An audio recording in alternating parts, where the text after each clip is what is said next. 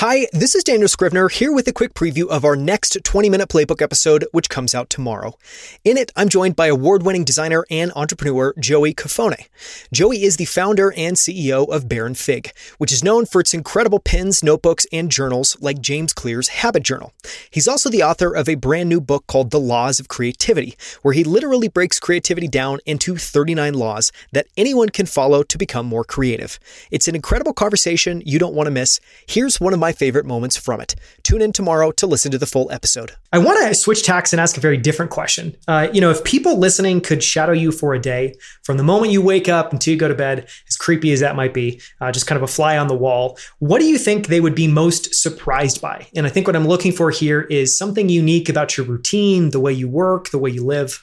I think broadly speaking, they'd be I'm going to follow a creativity guy around. I think they'd be surprised at how much discipline there is. I go to bed at 8:30 at night, get up at 4:30. I exercise, meditate, read.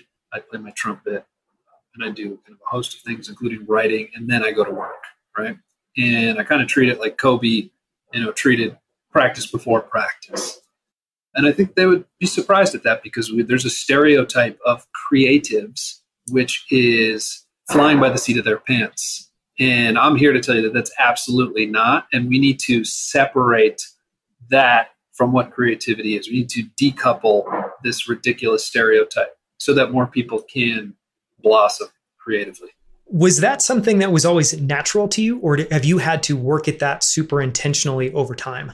I think it's a great question. I've only done what's natural ever, and I think it's my greatest strength and my weakness. I have been absolute, to pull in some D&D terms here, chaotic good is probably where I am. I failed 15 classes in college, didn't give a crap at all. I've gotten in a lot of trouble in my life. And then I discovered design, and it flipped. And I worked all the time, and I directed that chaos into powerful discipline, I suppose. And I've been, specifically tracking my habits. I know it's a big thing now, but I'm going on 13 years of tracking like every day, tens of thousands of habits or whatever. You're user one, I'm pretty sure.